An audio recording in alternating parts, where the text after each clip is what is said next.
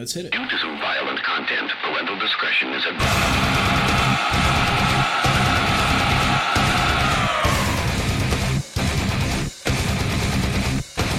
Dino Files. Hello, and welcome to Dino Files number 25. I am Dino, and I am here to make files of audio and other various things. I'm going to look here at the news. First, a couple of new things. AI Radio is going to have two new shoes. It's going to have two new shows coming up here pretty quickly. We've got Widowed by Podcasting, which is a podcast that is kind of in its early days. I'm about to edit together a clip show that's kind of a preview show of these two girls whose partners are podcasters and who live for podcasting and not them. Or at least that's the way it seems sometimes. So that's what that show is. And then we have another show that we're going to be doing that I do not know if the title is going to be the same as it has been, but Ryan, who did Anti-Files, is going to be kind of getting back into the game, and he's going to be making a show that I'm going to be on, and a few of our friends are going to be on, and we're going to be watching the first episode of all the new anime from this season that aren't, OVAs or sequels. We're going to be doing that. That'll be pretty cool. I'm excited about that. Now, let me look here. I'm going to do a quick sound test. I'm using a new system for sound, and it may or may not fail me at some point. I am not sure. I've had a couple of small problems with it. Things that I think are the operating system throttling the amount of CPU and memory that is going toward running this program in the background all the time. I'm not sure when that kicks in or how it might affect the show, but if it has a failure at some point, I'm just going to do a quick test. You'll hear it, a little bit of an echo, I think, with it, but at some point, it still sounds good, so I'm probably going to test it a couple of times during the show just to make sure that it doesn't shit the bed on me. That would be upsetting if it were to happen. I'm going to take my glasses off. I don't like this glare. So let us get right into what we're supposed to be doing, which is a podcast. Interesting legislation. Okay, so there was... I'm going to try to do, at the beginning of all the shows, I'm going to try and do some interesting legislation. Look at some interesting legislation that I've seen sort of go through the legislature and talk about it a little bit. Now, there's a piece of legislation that went through the legislature very recently. It was passed by the House on the 26th of July. It is July, right? It is July. Wow. Anyway, it was passed on by the House on the 26th, and this is H.R. 3219. This is the DoD appropriations bill. And there's a couple of things that stuck out to me. A couple of very funny things. I read through the rather intense, actually, summary of this bill, and it's basically, the bullshit you would expect. Money can be spent here, it can't be spent here, blah, blah, blah. Intelligence agencies getting a ton of money, blah, blah, blah, all that stuff. But there were a couple of bits that kind of stuck out to me, and it kind of kills me that they have to include this. So, the first piece I'm going to talk about is Section 8116 and 8118. I'm sorry, 8117 and 8118. 8117 permits specified funds provided by this bill to be used for activities related to the Zika virus. Now, if you follow kind of the No Agenda show and the opinion they have about the Zika virus and all that stuff, that will make you laugh. And also, 8118 prohibits funds provided by this bill from being used for any computer network that does not block access to pornography websites, with exceptions for criminal investigations, prosecution, or adjudication activities, or for any activity necessary for the national defense, including intelligence activities. I'm not sure if pornography is necessary to national defense or whatever, but I guess maybe it could be sometimes. I don't know that terrorists are making plans in porn site chat rooms, but whatever. Section 8112 is another kind of funny section. It kind of kills me that they have to say this. Prohibits funds provided by this bill from being used for government travel charge card expenses for gaming, which means gambling, or for entertainment that includes topless or nude entertainers or participants. Here's the thing about that makes me laugh. Topless or nude entertainers is strippers. That's pretty common. If you said topless or nude entertainment, that's basically porno or strippers. It's fine. Participants is an interesting piece of language in this bill. I would think that a topless or nude participant would be a prostitute. So that makes me laugh a little bit. Entertainers or participants. That's an interesting way to word that. But that is basically the DoD appropriations bill, and it's got a bunch of other boring shit in it, but those are the bits that stuck out to me and kind of made me laugh a little bit. So, moving on from interesting legislation and toward the news. Let's jump right into this. I want to kind of blaze through it a little bit. From the AP, the new chief of staff takes over at White House come Monday. So there's been a lot of, let's call it, shifting around at the White House recently. It's kind of become a revolving door of sorts in recent days with the Scaramucci issue and now this. Retired Marine General John Kelly, this is from the AP. Retired Marine General John Kelly is a battle-hardened commander who would bring a background of military discipline and order to President Donald Trump's roiling White House as the new chief of staff. Kelly's experience as Homeland Security Secretary and a veteran of 3 tours in Iraq, along with a sobering family tragedy, suggests he'll be a loyal manager for Trump when he starts the job Monday. So, John Kelly is going to be taking over as Trump's chief of staff, firing, I believe he's replacing, I can't remember actually who he's replacing. One of the interesting things about the Trump White House is that with other administrations, it's fairly easy to keep everybody straight. You know who the chief of staff is, you know who some of the advisors are, and it just kind of leaks in, and you just kind of remember it by osmosis after a while.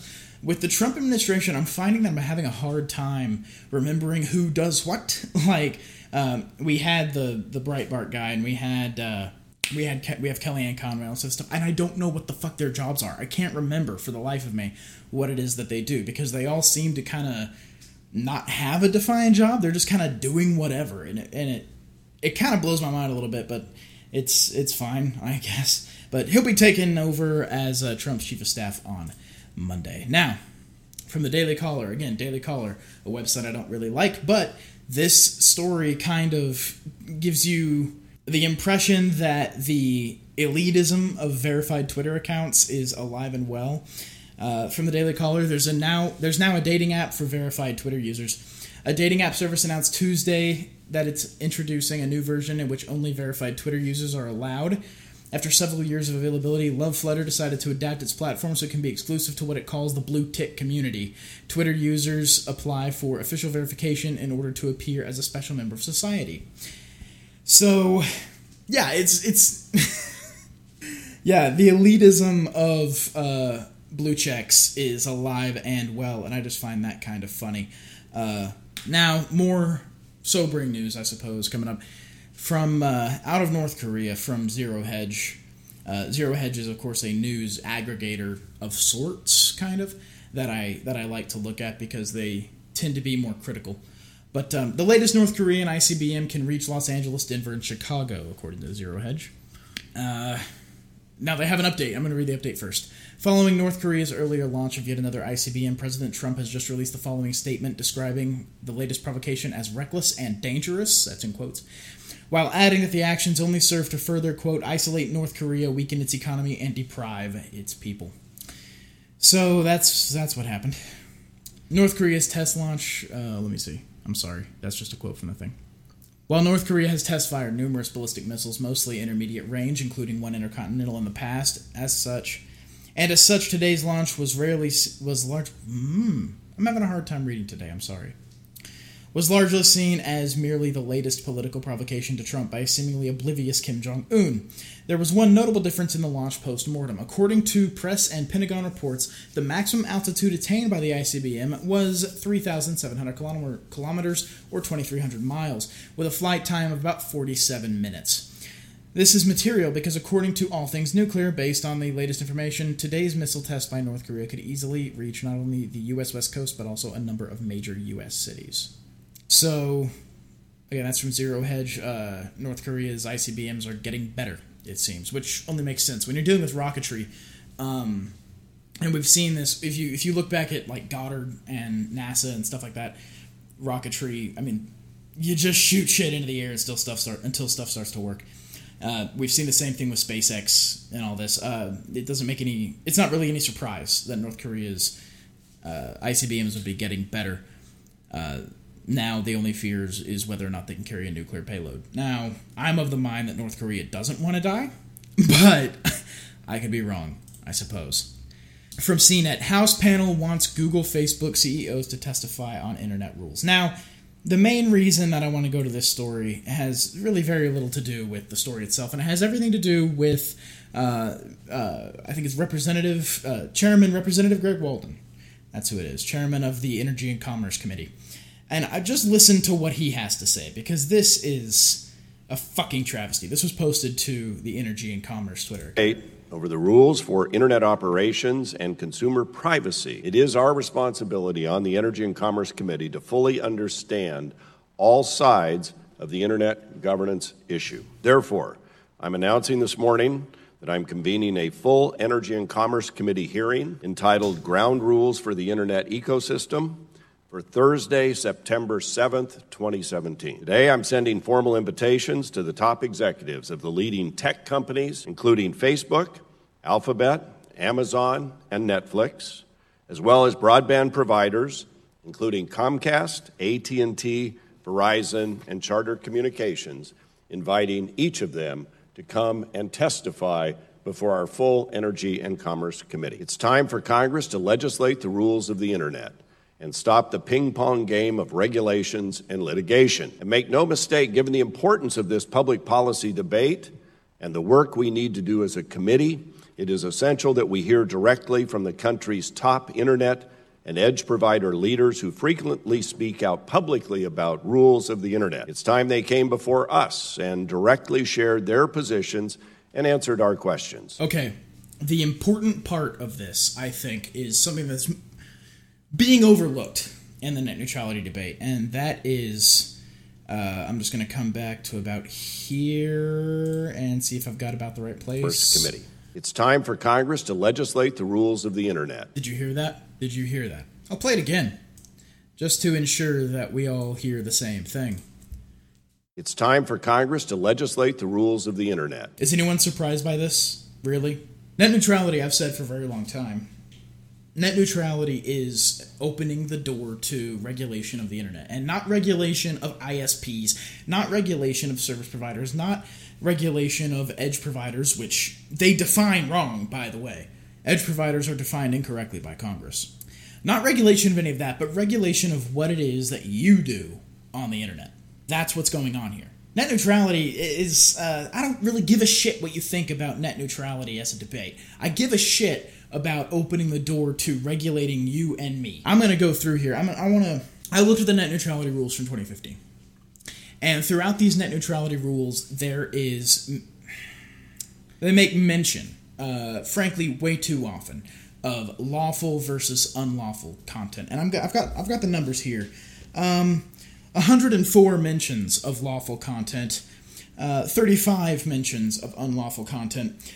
That's a total of 139 mentions in a 400-page document. Now, that means on average, if they only mention it once in a page, that means that would mean that 34% of the pages have the words lawful or unlawful content.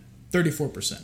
Now, it's not mentioned once a page, of course, but if it were, that's an insane average. And having it be, frankly, 139 times in a 400-page document, that's too fucking much. And this worries me for two reasons.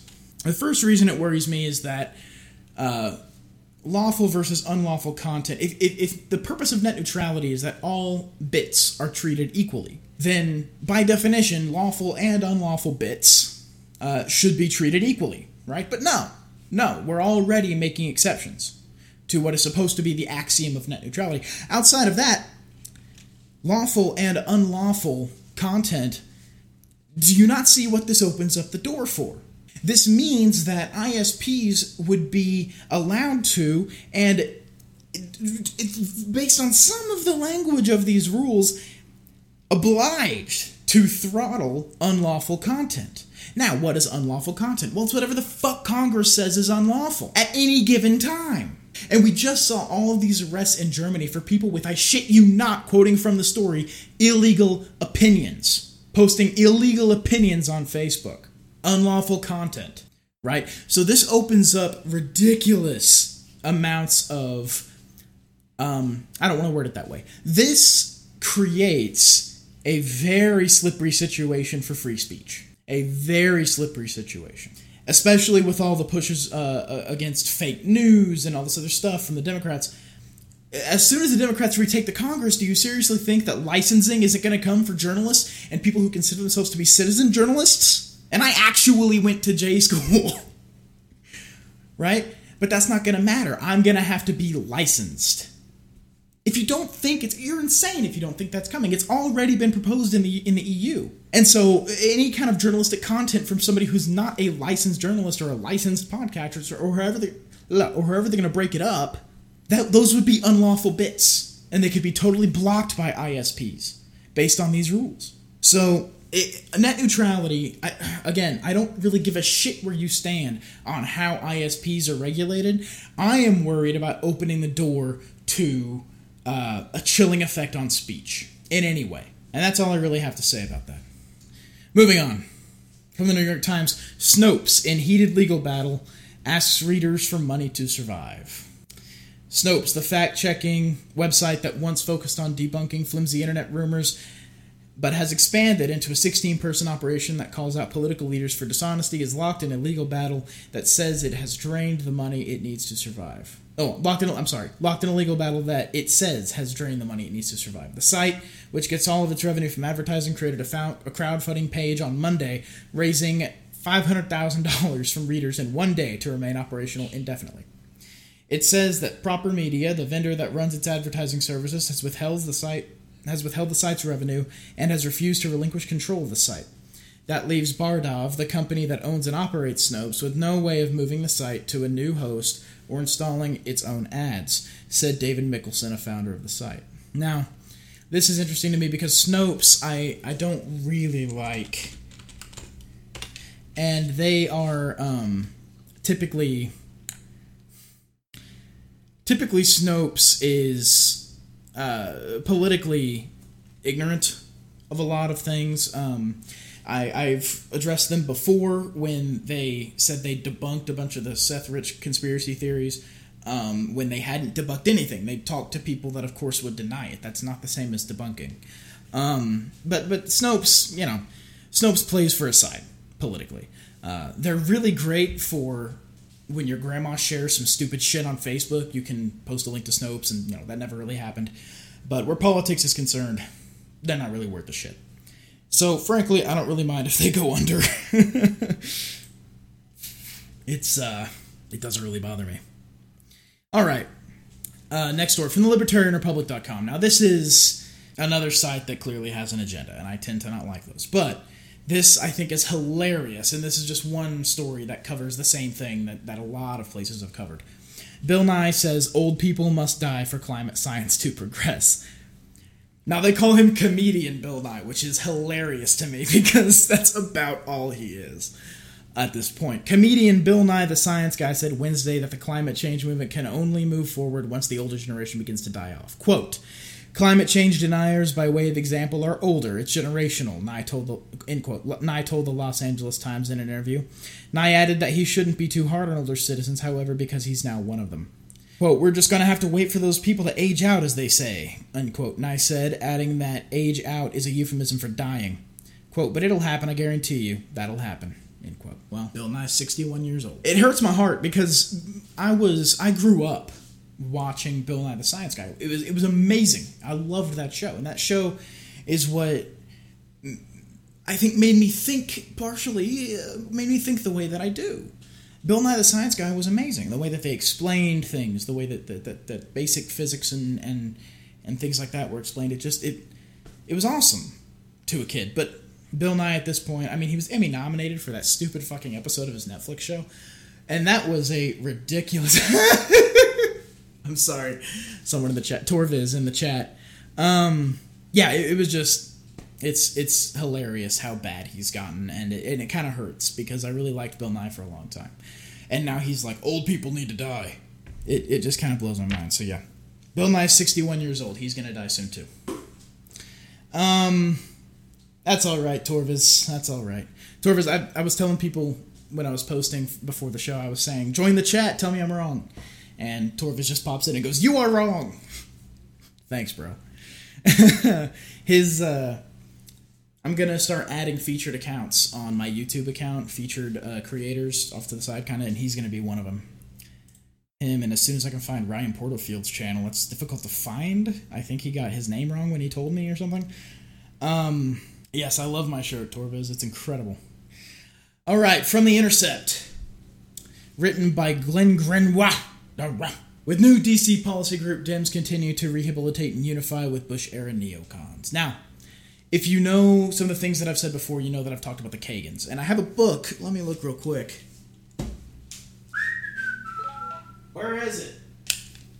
I can't find it. Anyway, I have a book that's written by Robert Kagan. But, yeah, this is a... the Kagans are sort of a... They're shady. They're shady people.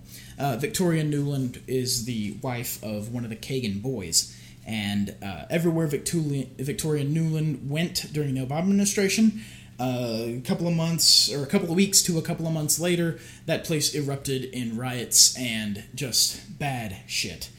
So, I'm going to go ahead and look at this story from The Intercept. One of the most under-discussed yet consequential changes in the American political landscape is the reunion between the Democratic Party and the country's most extreme and discredited neocons. While the rise of Donald Trump, whom neocons loathe, has accelerated this realignment, it began long before the ascension of Trump, and is driven by far more common beliefs than contempt for the current president. A newly formed, and by all appearances well-funded, national security advocacy group devoted to more hawkish U.S. policies toward Russia and other adversaries provides the most vivid evidence yet of this alliance. Calling itself the Alliance for Securing Democracy, the group describes itself as a bipartisan transatlantic initiative that will help comprehensive strategies to defend against, deter, and raise the costs on Russian and other state actors' efforts to undermine democracy and democratic institutions, and also will work to publicly document and expose Vladimir Putin's ongoing efforts to subvert democracy in the United States. Okay, here we have a YouTube video. I think this is a promo video for the organization, so I'm just going to go ahead and click on that, and let's listen to a little bit of it, not too much. Cyber terrorism, election hacking, hybrid warfare. I'm going to turn it down.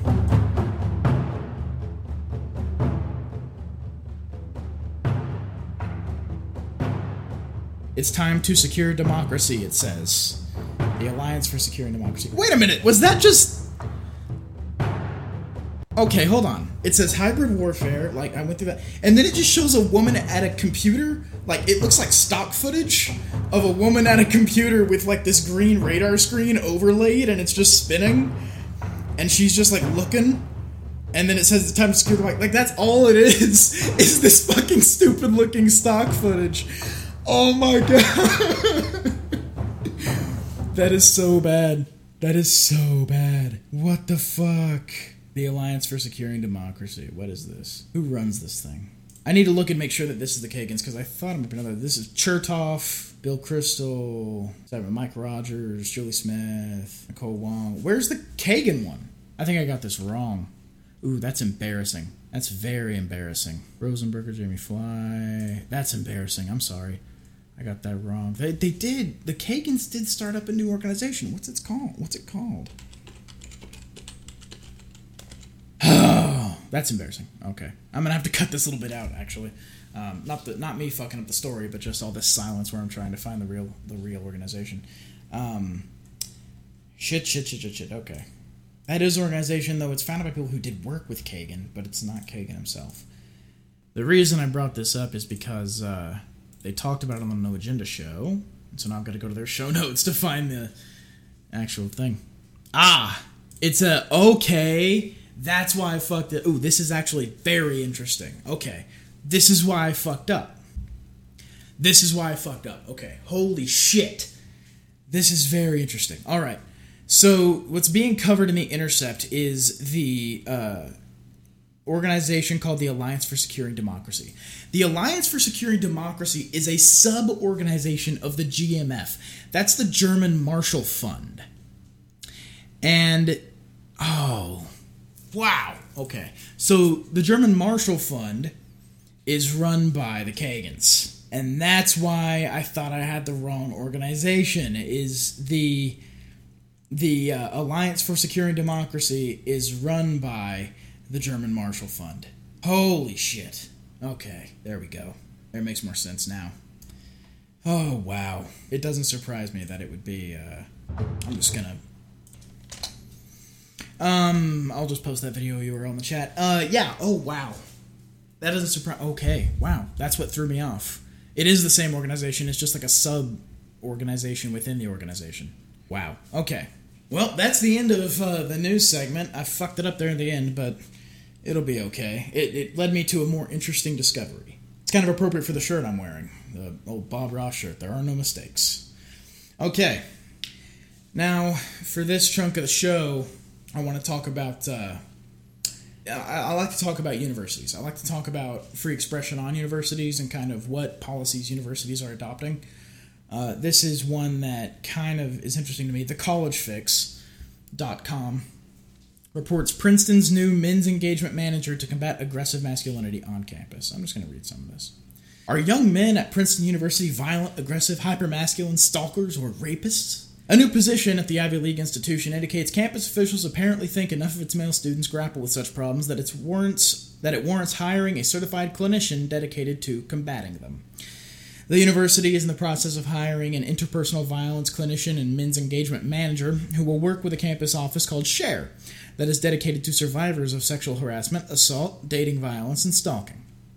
According to SHARE, 1 in 4 female undergrads experienced such misconduct during the 2015-2016 school year. The men's manager will also launch initiatives to challenge gender stereotypes and expand the school's men's allied voices for a respectful and inclusive community, a self-described violence prevention program at Princeton that often bemoans toxic masculinity on its Facebook page. According to the job description, the men's manager will develop educational programs targeting the apparent high-risk campus-based populations, that's, quote, high-risk campus-based populations for primary prevention of interpersonal violence, including sexual harassment, sexual assault, domestic dating violence, and stalking, end quote. The job posting implicitly refers to men as the perpetrators and women as victims. Okay. Yeah, what do you expect? This doesn't surprise me at all. The notion, there's a common theme among social justice, especially campus social justice and campus feminism, that men are bad. Like, that's just the theme, is men are bad. It's not so much feminism as it is misandry. And it's a fascinating topic. There is, to a certain extent, I don't want to use vocabulary and verbiage like war on men and all that other crap, because I don't think that's like saying war on Christmas. It's kind of stupid. But there is a fairly heavy push for silencing men generally and for vilifying maleness in an interesting way. Now, maleness, look, I mean, you want to talk about cultural maleness and stuff like that. Like, sure, there's different cultures have different expectations for what maleness exactly is, but vilifying the Western notions of maleness seems like a step in the wrong direction. It seems like an overstep, I suppose, for any kind of social movement. It's like vilifying femininity. There's no real reason to do it. And if you want to reject maleness or reject femininity, reject those things that are those kind of cultural expectations of whatever gender you are, I mean, fine, you can reject those. There's nothing wrong with that, but rejecting it and saying that it's inherently bad are two different things. And this is saying that this is part of kind of the movement saying that maleness is inherently bad. And I disagree with that heavily. And especially to, again, women as victims, men as the perpetrators, sort of by default, it not only ignores male rape victims, which are real, like you can't really deny that men can get raped, but it's also, and that's one of the things that sort of these campus feminists do, is they'll deny that men can be raped, and it's absolute insanity. But this is just kind of part and parcel to that. And staying on universities, why college students should engage with offensive ideas, from thefire.org. Now, I've talked about the Fire before. This is a campus free speech organization that rates campus policies against free expression and sort of gives people a rating. And they also have news and blogs and things like that. So, why college students should engage with offensive ideas? When advocating for free speech at my university, the University of Virginia, perhaps the most common objection I hear goes something like this. Quote, why should I listen to offensive ideas? Or, quote, why should I talk to someone who I think has nothing to offer? Before coming to Fire, I would stammer and flail. They were asking a tough question, and I did not have an adequate answer, but now I do. Both of the objections given above rely on the assumption that insulting or flawed ideas do not contribute in any way to academic pursuits or intellectual dialogue. But that is a faulty assumption. The reality is precisely the opposite. College students should engage with ideas they find offensive or disagreeable because doing so advances the aim of a liberal arts education, namely to become a better truth seeker. But how exactly does exposure to intellectual challenges facilitate a student's education? In any discussion over any issue, there are two possible outcomes that benefit learning in distinct and impactful ways. While most arguments fall somewhere in the middle of entirely right or wrong, I will examine why only the two extremes, as the objections I hear tend to be raised only in exceptional circumstances. So, I definitely recommend going and reading the entire thing, but the basic point of it is that listening and hearing ideas that you deem to be offensive makes you a better thinker, and it also might open your eyes. Maybe this idea that you deem to be offensive actually isn't offensive. Maybe it's just difficult for you to understand, that if you finally get it, then you might think differently or what have you. I mean, there's all kinds of reasons that free speech should be protected. And this is only one of them. We talked on the last show about how you can only be exposed to new ideas, new philosophies, and change your mind, which is what we should all be doing most of the time, or to a certain extent of the time, is trying to find the things that are going to change our minds, because if they do change our minds, that's good. That means we've grown. And if they don't change our minds, then we can be comfortable, having the opinions that we do until something comes along that will change our mind. But that can only happen in an environment of free expression. You can only be exposed to new ideas and new philosophies in an environment of free expression. And so that's really the point of bringing that up. Now let me check my time here.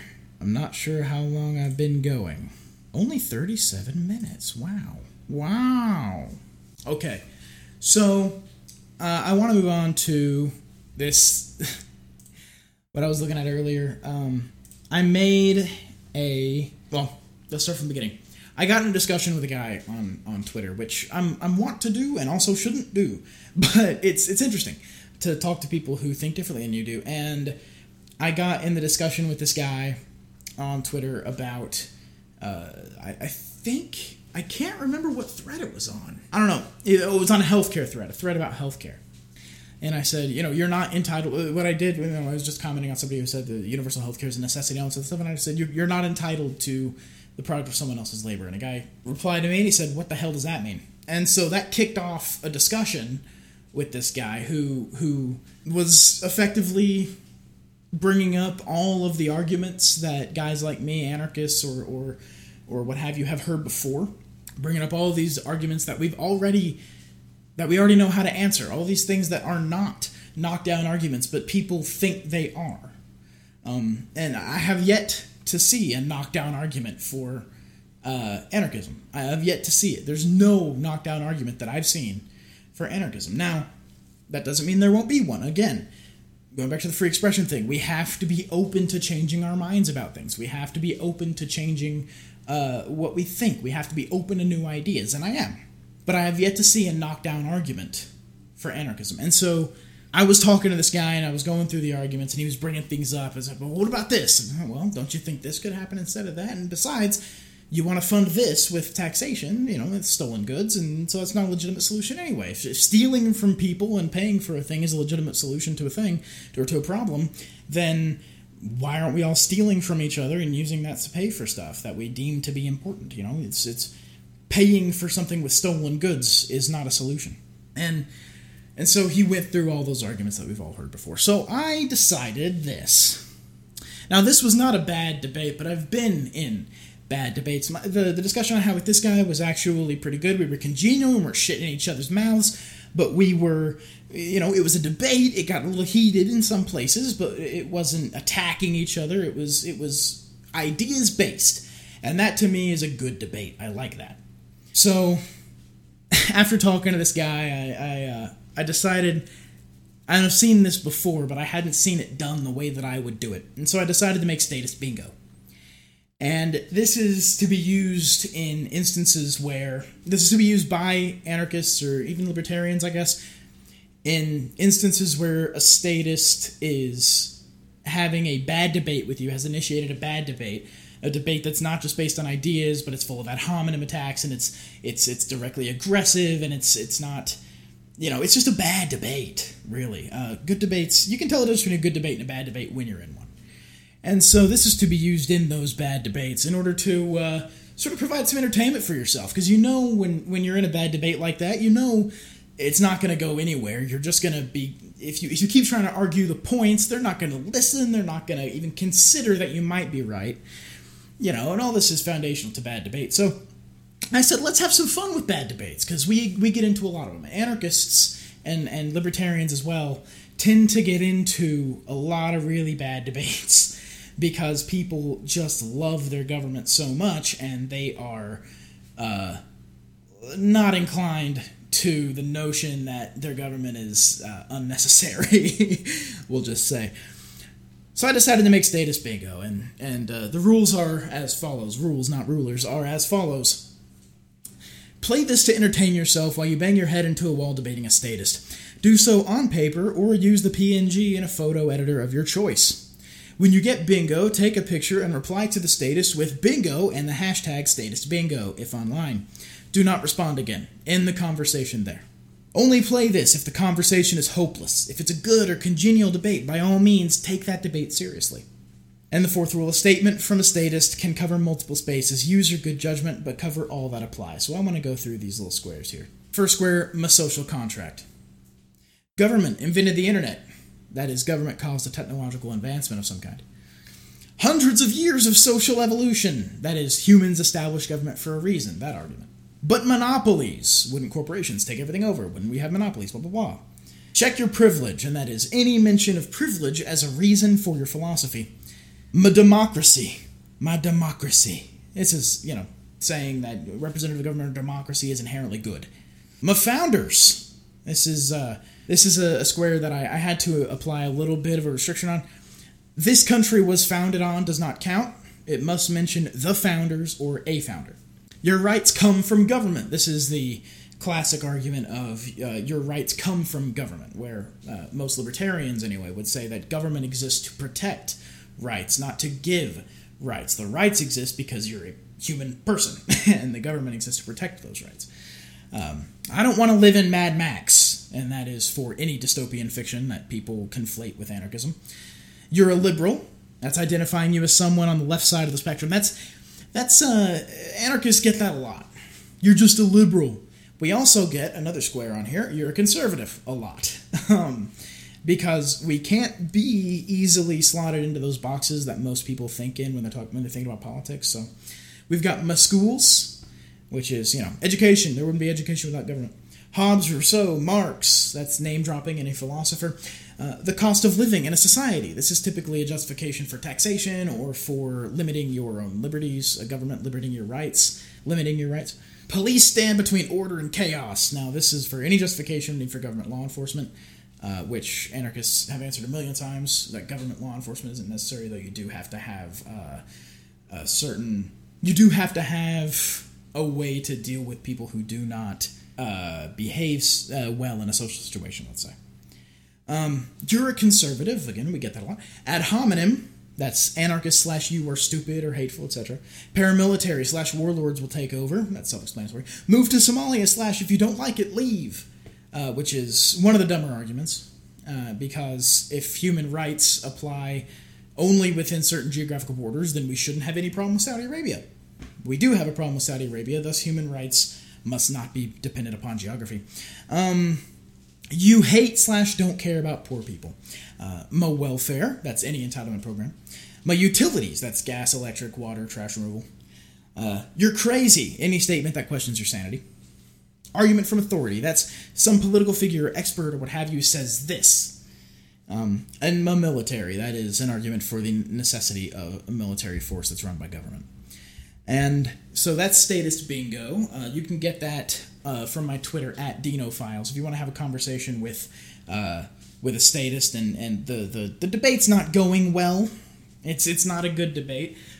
This is not for if you are losing the debate, because if you're losing a debate, you're straight up losing the debate. Sorry, get better. Yeah, this is basically that. Again, you can get it from my Twitter at DinoFiles. And with that, I think I'm going to end the show. What's our time at? 42 minutes? Yeah.